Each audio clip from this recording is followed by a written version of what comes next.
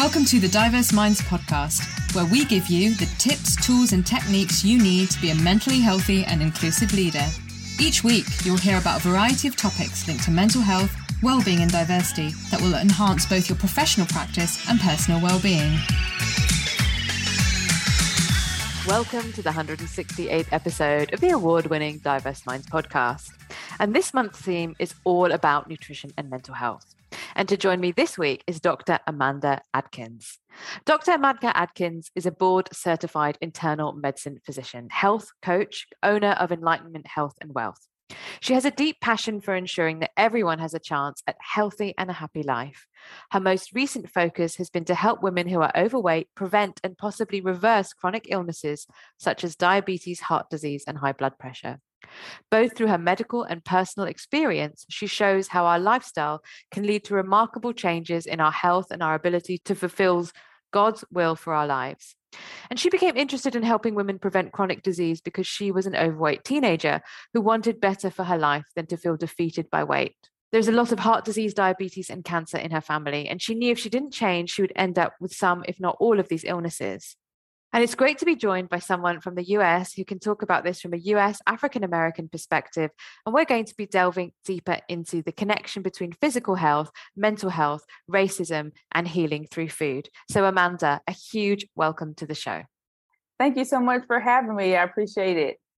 I really appreciate it because we were just talking and I know it's 7 a.m. your time. So again, it's not always the easiest on a Friday morning to get up, be incredibly presentable and come on a show. So I really appreciate that.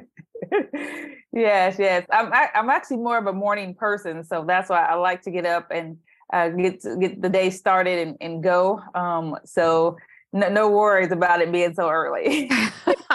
So I've just read out your bio, Amanda, but I think it's really great for listeners to hear. What are you working on at the moment? What projects do you have in the pipeline?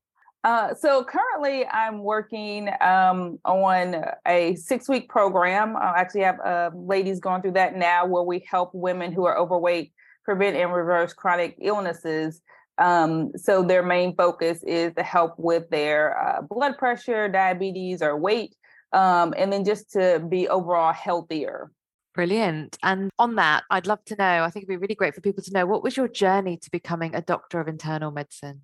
Oh, yes. So it's a decades in progress, I tell people. So I actually wanted to become a physician from the age of 12 in 6th grade health class. And a lot of people will say, when they want to be a doctor, they want to help people. And I was like, well, yeah, we all want to help people, but that wasn't my original thought when I first learned about the human body. So I have to give a shout out to my 6th grade teacher for making it more interactive. So this was before, technology and everything that we have today. So he had a picture of a heart and the vascular system on the ground on like a little map. And the students, so me included, had to walk in a line of how the blood flowed through the body. And I just thought that was amazing of how the human body worked. And from then on, I was like, I want to, become a physician to actually learn how this human body works and how to help people with different disease states. So we go from that to, you have to graduate high school and everything there, and into med school, which people describe that as trying to drink out of a fire hydrant. So it's just like blows your mind about everything in the human body, but it's still all fascinating. And sometimes you get bogged down with everything that's going on there, but it still is very enlightened progress and process. And then you go through residency, which is another hard thing. I know now that they have, TV shows that show that it is not as cheerful and as 30 minutes or an hour wrap up that it actually is made to be seen. It's a very hard, grueling process. But they changed it to the 80-hour work weeks. But you learn a lot. You meet a lot of different people. And it's just fascinating to see. And then going on there from training into actually being a what we call attending. So you graduated, you passed all your exams and all the exams that you have to take and continue to take.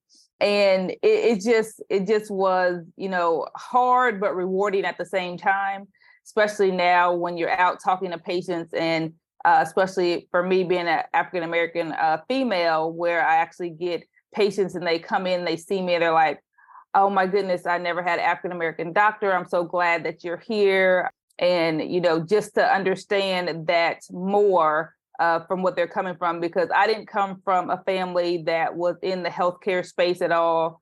I'm the first person there, especially to be a physician in my family.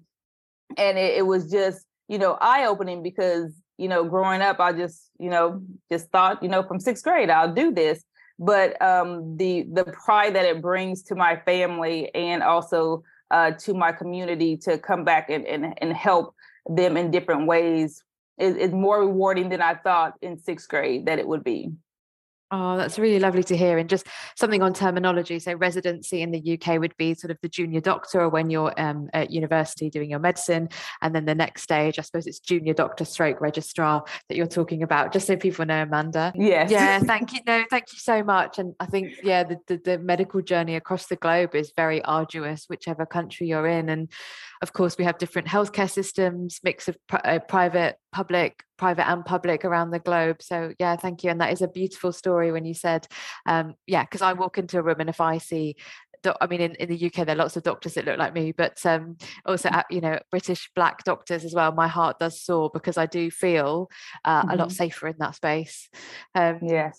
So, of course, your work started in this because you talked about being, in your bio, I talked about you being you identified as being overweight as a teenager, and how there is a lot of heart disease, diabetes, and specific diseases that we often see in Black, global majority, and diaspora communities in the global North and West.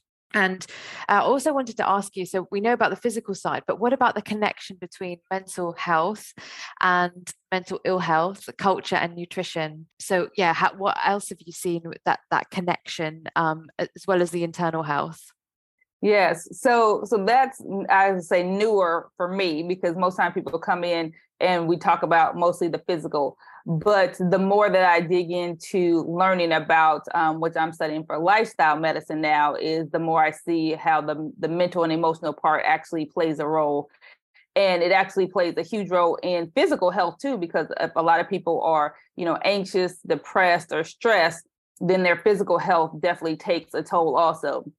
So with even just mental health for depression, anxiety, stress, that there's been several studies that show that eating more fruits and vegetables actually improve mood for these clients or patients or people in general, and that eating fast food or foods that are high in sugar, highly processed food, actually increases your risk for depression or makes your depression or anxiety worse. So I usually tell people you eat whole food for the whole body. So whether it's mental, emotional, or physical, that it helps in every aspect. So that's what I love about, plant-based nutrition, is because you can't just single it out and say, oh, you eat this for certain thing or this for that certain thing. Because there's the fruits and vegetables have so many different nutrients and things in there that it helps with, all these different aspects in your body. And so usually you can't go wrong if you're eating fruits and vegetables, because you will feel better in so many ways. So the more I learn, the more I'm just fascinated. Like I said, from my sixth grade story, the human body is amazing.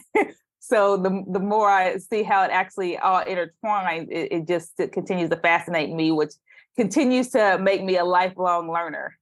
Yeah, absolutely. And yes, if anyone wants to check out the first episode for the series, I talk about some of the research that's been done.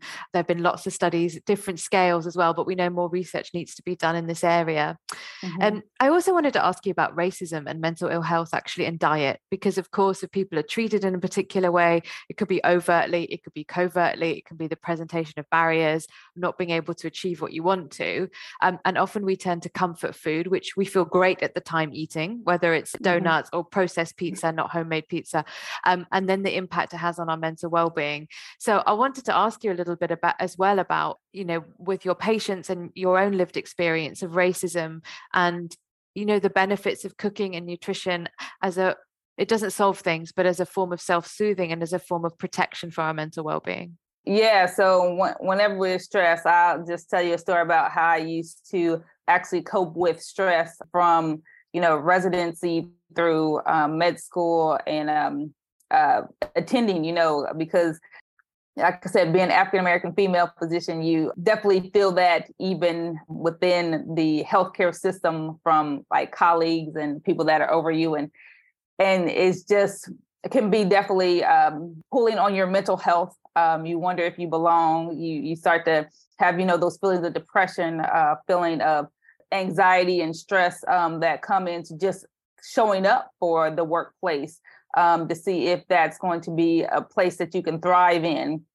And I was an avid, I say Coca-Cola drinker, going through residency and even my first few years as an attending. And I would call my sister and say, it's a Coke type of day. I would stock Coca-Cola and have it there.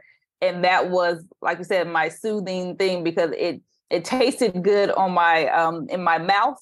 Knowing it was not doing good for my physical or mental health, because I still would feel those symptoms of feeling anxious and depressed.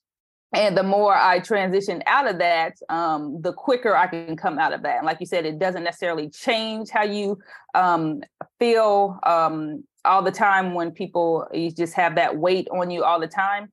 But it definitely can improve your sense of optimism. And knowing that it's not necessarily you that has the problem, it's more outside. And the more you can take care of yourself, the more likely that you're able to strive and thrive in this community. And when you have that feeling of feeling depressed or stressed from what do we call it? The governments are, institutional racism. That's what it is. To where it's like built into the systems, and where people may feel like, oh, we don't have that anymore in the United States, where we're actually seeing that that's not the case, because people would think that you're just crazy when you bring things up. But definitely, like I said, if you improve your own mental health, you actually have the higher optimism. You're more likely to be productive and realize that the more you're in community, that it's not your issue, it's the outside issue. And you're just, some people are there to bring it more to the forefront. And it can actually help you out in the long term to be able to talk about that. And I'm glad you brought that up, so people know that it still exists. And that you're not feeling crazy, because again, me going through the medical school and system, sometimes you feel like you don't belong, and they make you feel like you don't belong, and that takes a huge toll on you long term. And like I said, I'm just now getting over some of the things that would happen from med school and residency, because you're like, oh my gosh, what in the world's going on? I never was treated this way. But you just realize that was going on at the time. And again, it wasn't me, it was more of them. So. Yeah, thank you, Amanda. And it's really hard. Like you said, it doesn't just go away overnight either. And part of me really wonders, actually, with diseases that we see predominantly in Black, British, African American, British, South Asian communities, diabetes, heart disease, certain cancers, part of me wonders whether that's a result of stress from racism, and then the whole package, because, and again, there's not been enough research done on this. Right. So I don't want to claim these things, but I do feel like, and I get very angry when people say, oh, Asian food isn't healthy, Caribbean food isn't healthy. And that's not true. If you think about rice and peas, you think about callaloo soup. I mean, the ackee and saltfish, these are very nutrient rich foods. So how can that be the case when you have many, mainstream British communities really eating very badly, but not having the same disease profiles? So again, this is what makes me think about this. And I don't have the research, and I'm very keen on research, but I'd love to know your sort of perspective and thoughts on that, actually, as I'm saying this. Yeah, like you said, I think that would be hard to prove. All we can go by is a theory, but like you said, how in the world would that be, different for the same communities that you have? Like you said, all I know is about the U.S. So I'm saying African Americans are definitely like number one in a lot of issues, especially dying from these chronic illnesses. And you wonder why, whether it is some people say the lack of health care, but they also have where they don't have access to some of the foods that will actually help them out. And then some are just, like I said, they were brought up that way. One of the physicians, cardiologists here in the States actually talks about what our mentality of slave food, and how, that's what we were brought up on, and continue to bring that through generations for, the 400 years and on. And you said, well, why do you eat that? Well, that's what my mom cooked. That's what my grandmother cooked, So just educating some on the changes in that, but getting still out of that mental space of feeling like you are oppressed is a big thing that we're still trying to conquer in the African-American community. So they know that, again, that you do belong here, you are important, and trying to get over that hump to actually then get to their physical health is sometimes very difficult barrier to overcome. That is so interesting. I hadn't realized about the quote unquote slave food and the legacy of that. And actually some of that might be going back to the ancestors' food as well, but the history that's been lost because language and food was taken away from several people. Okay, that's very interesting. And I think that's a difference with many South Asian communities, is actually we still have our food, we still have our recipes, and that's been carried on. So yes, thank you for that. And I think maybe similarly with Hispanic, Latinx communities as well, to a degree. Yeah. And I'd really love to know from your perspective, what do you think are some of the biggest challenges for Black, Latinx, South Asian, Pacific Islanders, Native Indigenous communities in accessing holistic support for both mental and physical health around nutrition? Well, one, the lack of knowledge of the providers. We don't get a lot of education in nutrition necessarily. We have to seek it out. Like, I knew nothing about nutrition. I mean, I don't even remember one class in med school about nutrition and health. It's usually just, lifestyle is something you try first, but you really need to know about how to prescribe these medications. So that would be number one. And then the lack of trust of the healthcare system. So sometimes if you think, especially in the minority communities, that if you go and seek out a therapist or a psychiatrist, you're considered crazy. You don't go out and tell other people your demons or what goes on the inside. Or even in the church, you can just pray it out. We tell people, there's people here that were placed on the earth to actually help you. So just like I'm helping you with your physical health, there's someone that can help you with your mental health, and you need them both in a healthy. You need your mental health healthy and your physical health healthy for you to strive as a actual person. And so I do have that conversation a lot with my patients because sometimes they think that they are weak if they seek out help for their mental health. And I'm like, you're a strong person to ask for help. Because if you try to do it all on yourself, you're going to be weak. So you have to lean on others, just like sometimes others lean on you to actually. And I actually had a patient earlier this week, and I was just like, no, you are not the glue that keeps everything together. You don't think of yourself as the glue. Everyone leans on each other. So please, seek out the help that you need. And sometimes you just need to find the right person to actually speak with. So like I said, I take that very seriously as a primary care physician when people come in and ask. And that's the first thing, as soon as they say something, I said, are you open to, going to therapy and seeking that out? So they know that they don't necessarily have to ask for it. I'm going to ask them, do they want it? And I tell them that it's important, how it, again, affects their physical health, their diabetes, their high blood pressure, because the stress, like you said, that weighs on them. And they need that relief to have. And I tell them that they need someone outside of sometimes their community, someone that knows them, because sometimes we hold back when it's someone that we know, because we don't want them to know everything that's going on deep in our thoughts. And just to have a stranger to let that go with, sometimes that definitely helps a bit more. So it's still a struggle, but I just continue to try to encourage people to seek out that help. And that if you don't find it within your own primary care physician, I tell people continue to look around. You can definitely, there's people out there that definitely want to help you. And if you have to find someone that looks like you to know that, it's important, definitely do that too. It's so true.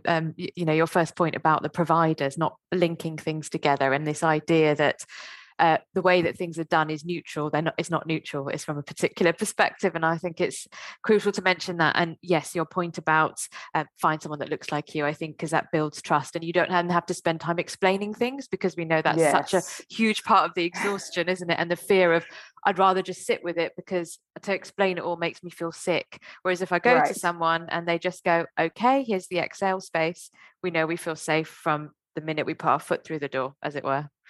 Yeah. Yes, exactly.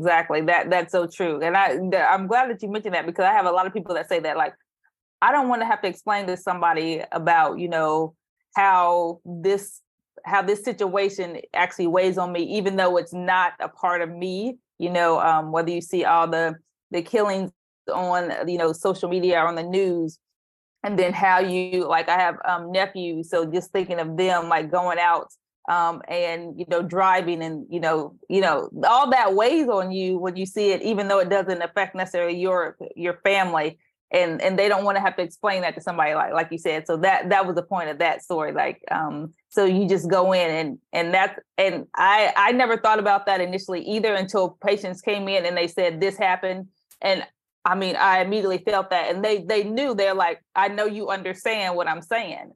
Without having to, go into great detail, just, the one thing that happened, I'm like, oh my goodness. So it's still, like I said, a work in progress. And the more that we can bring it to light, the more that people will actually understand what people are going through. Yeah, thank you so much, Amanda. And then thinking about workplaces. So we know that this is at various scales, where people have a little bit of weight, it could be around, they're on the cusp of developing diabetes, but it could also be about mental health. It could be on different parts of the scale. And what do you think workplaces can do to talk more about food, health, nutrition, mental health in particular, and connection? So not just weight loss, because I think we're quite obsessed in the West with weight loss, but also how we nourish ourselves. And I talked in the first podcast episode for this series about, when I say nutrition, I mean the nourishment, how we nourish ourselves. And you've mentioned that as well, with resilience and looking after ourselves. What do you think workplaces could be doing more of in this space? Oh my, that's a big thing there. Especially, I'll speak for the healthcare system, because we're here to help people, yet we can definitely be the worst at that. And I look at our clinic and the medical assistants and the front office staff, of how, they sit all day and they don't get their breaks, and barely time for lunch for my hospital nurses or something like that. And we're not actually, as the administration, things like that, looking at how that's actually causing them to have decrease in their productivity at work.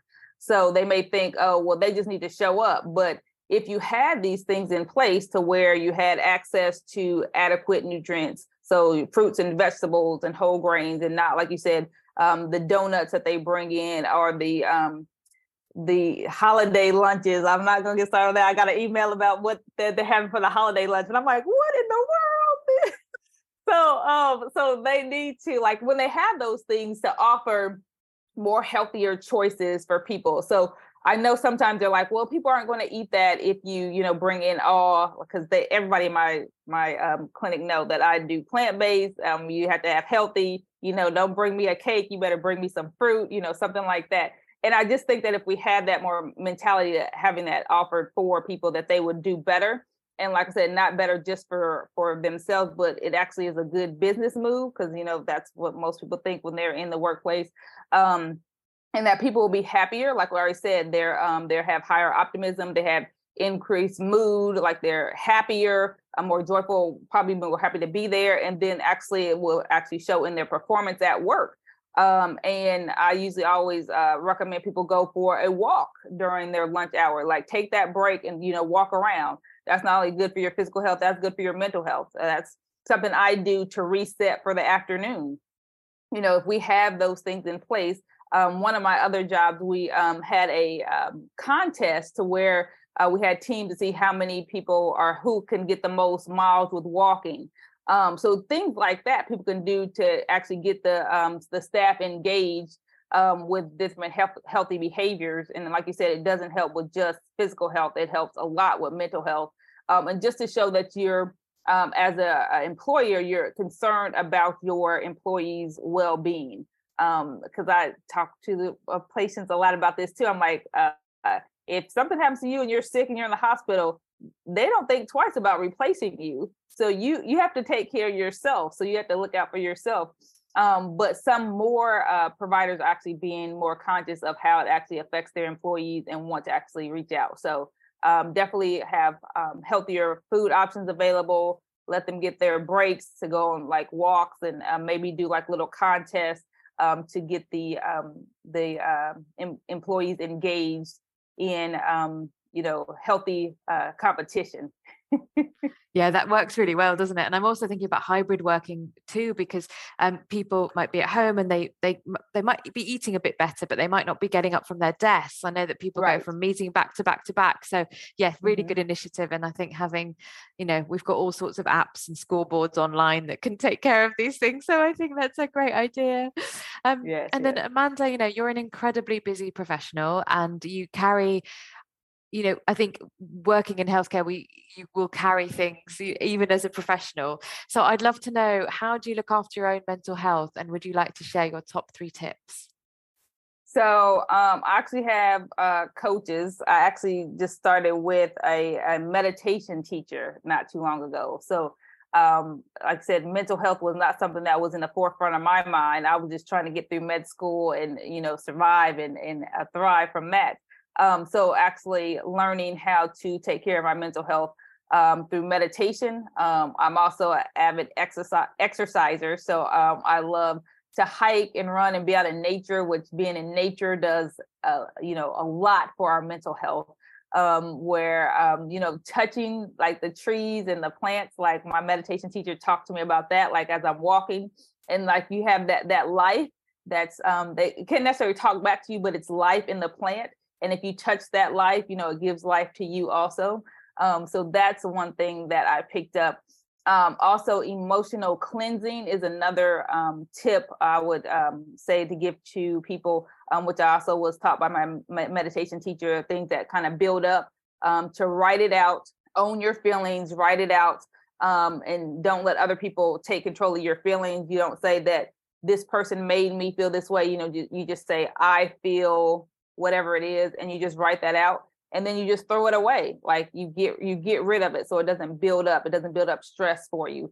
And then you do something that's physical to also release that. So she had us doing these breathing exercises where we're like, stuff like that to just push all that out. And it helps physically and mentally. So I would say, definitely eating healthy is a help for your mental tip. So fruits and vegetables every day, doing the emotional cleansing and going for a walk, touching nature, and then make sure you're connected with other people of similar likes and minds. So that social connection piece also helps to where if you're with other people that can build you up and you can also build them up, will also help with your mental health. So these are the things I'm actively working on to try to continue to improve my mental health so I can be physically available for my family, because I don't want to, like I said, die early of any illnesses either. So yeah, that's what I would say for people. Find a routine and stick with it. And I always love asking that question because every single guest, it's brilliant, has a different, there's a different tip. There might be some overlap, but your emotional cleansing one, I think, is a great one. And listeners, if you want to know more about nature and mental health, do check out episode number 89, where I talk about research and more information about this. Yeah, absolutely. So Amanda, you're based in the US, but I'm sure there are people who want to know more about your work. And I will, of course, include all the links in the show notes. But how should people contact you? How should people find you if they want to know more? Yeah, so I have a website at dramandamd.com. I'm also on social media at Dr. Amanda Adkins, and I always spell my last name, A-D as in dog, K-I-N-S, which in the U.S., there's a different type of Atkins that does different nutrition-based things. So I tell them I'm on the opposite end of that spectrum there. Brilliant. And do check out the show notes for that. And Amanda, it's been such an honor to speak with you today and have this conversation. As always, I learned so much. So really appreciate the time that you've taken for us today. Yes, ma'am. Thank you so much for having me. I enjoyed being here also. Brilliant, everyone. And listeners, take care. We will be talking about food addiction in the next episode. So please don't forget to join us. And until then, take care. Thanks for listening to the Diverse Minds podcast. Don't forget to subscribe on Apple Podcasts, Spotify, or wherever you access your podcasts from. You can also connect with me on Facebook, Twitter, and LinkedIn. Tune into next week's episode of the podcast, where I'll bring you more insights on mental health and inclusion. Bye for now.